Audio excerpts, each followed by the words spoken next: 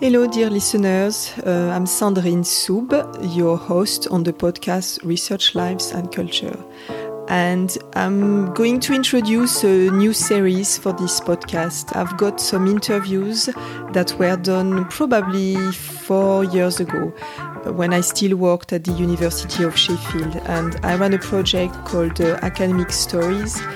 And these interviews were done with a video, and we have a website with some lovely videos that a colleague called James Parson did when we recorded interviews with these researchers, these academics. And these interviews were really interesting because it was with people from lots of different roles within the faculty where I work. And I thought that it would be really nice to share these interviews with you. So there is a series of 12 interviews with people who are very different stages. And we're going to be sharing these over the next few weeks. They're much shorter interviews than the usual podcast that I do for the interviews that I've done over the last couple of years. But I hope that you find these interesting. There is also a website for these interviews, and we've created a timeline to showcase some milestones that people have had during their career with different things that they've had. For example, getting a job or getting a grant, publishing an important paper.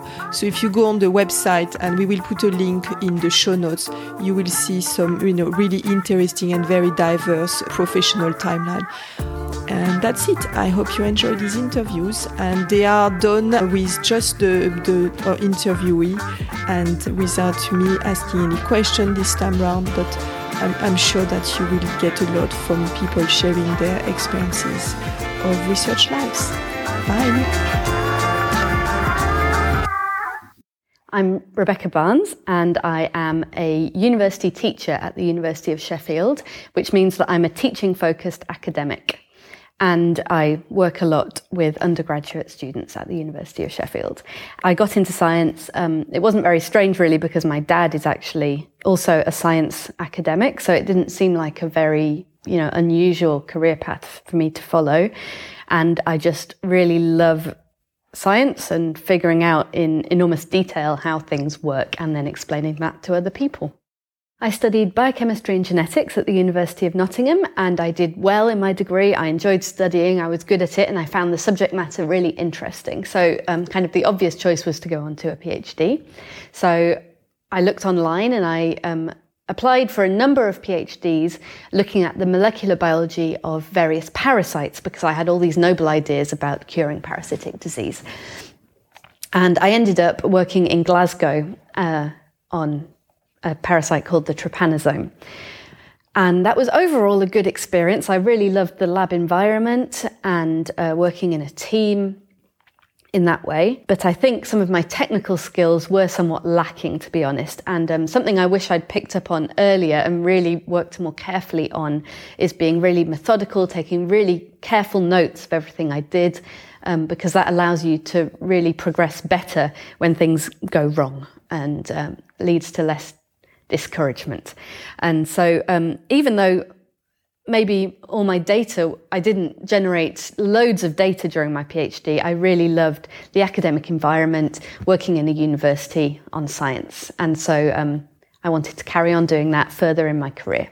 So as I was writing up my PhD, I presented my work at a conference, and when I was there, a young academic approached me who was setting up a lab at Yale University, and they asked me if I would be interested in joining them as a postdoc to set up the lab. And it was a project that was kind of similar to my PhD work, but working in human cells this time, and it sounded really interesting, and it was at Yale, so off I went, and I moved to the States to help them set up the lab over there. But unfortunately, there was an awful lot of pressure once I got there. So getting tenure at a good American university, at any American university, is really, really difficult. And there's an awful lot of pressure on the academics who are starting out there. And it was really, really important to my PI that I generate a lot of really good data very fast. And as I've discussed, perhaps some of my technical skills and my organisational skills weren't quite what they could have been. And so I think there was a mismatch in expectations between what was, what the PI was expecting and what I was capable of at that time.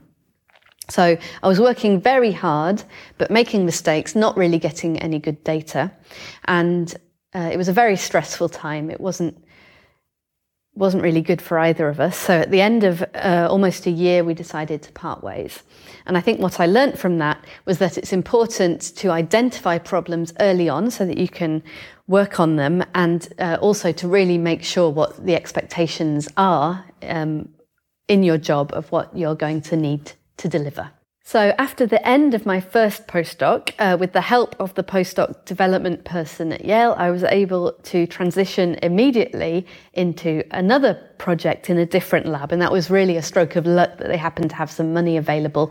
And that worked out brilliantly. I was very fortunate. And that was a project in the lab of a more established professor working on the same parasite as I had before, and that's a beautiful community of people, and it was lovely to rejoin that. And I was there for 5 years, and I got some data. I was able to work a bit more effectively in the lab in a slightly lower pressure environment, but nevertheless I did find it quite stressful, and just the constant failures every day of working in the lab were getting to me. And also, to be honest, my publication record wasn't really good enough to get a research-focused academic role. So I don't think that was really on the table for me, even if I'd wanted it. And so I started talking to my PI about what else I might like to do. And I was thinking about the liberal arts colleges in the States, where there are lots of academics who concentrate on teaching in the same way I do now in my current role. And also I was doing some outreach around New Haven, where Yale is, helping middle schoolers, high schoolers learn about science. And I was really enjoying that. So I started to think how I could develop my teaching skills to further explore that. And so I did some demonstrating on a Saturday morning at the local community college, helping teach people who wanted to get into nursing, etc., about microbiology. And that was really fun.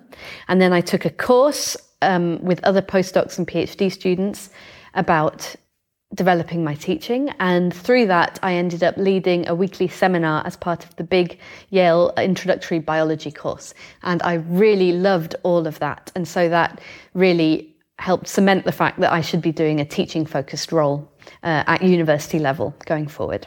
So once I decided I wanted to go down the teaching route, I applied for a number of jobs in the US and the UK, and I ended up here at Sheffield, and I'm really glad. I love my job here. So I work with the undergraduate students, especially the first years in my job. For example, I coordinate the first year practical module. So I'm down in the practical lab with the students 2 days a week, and I do lecturing, and I do a lot of kind of organising work for the department teaching, like organising the tutorial programme, things like that, and supporting my other academic colleagues in that way.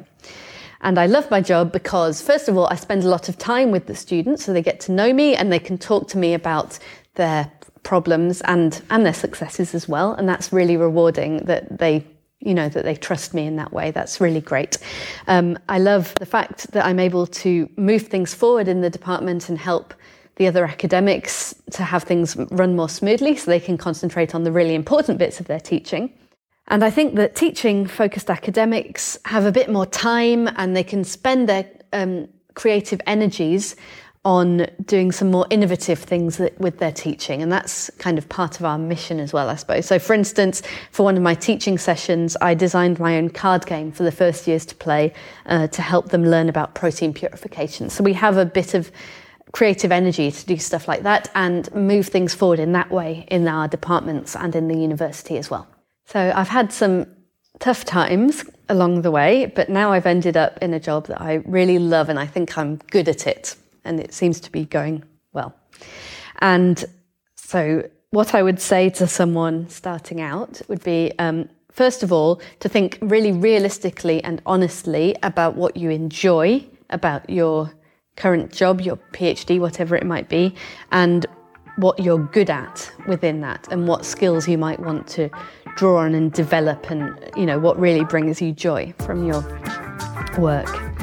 And then you can go on, and there are so many opportunities in universities to do extra stuff, and often it's a case of asking for forgiveness, not permission, just going ahead and trying some stuff out, and you can take that forward. And so even if you're having a tough time, there's bound to be something that you can learn from that and bring it forward to a place where you're really doing your best work and enjoying it.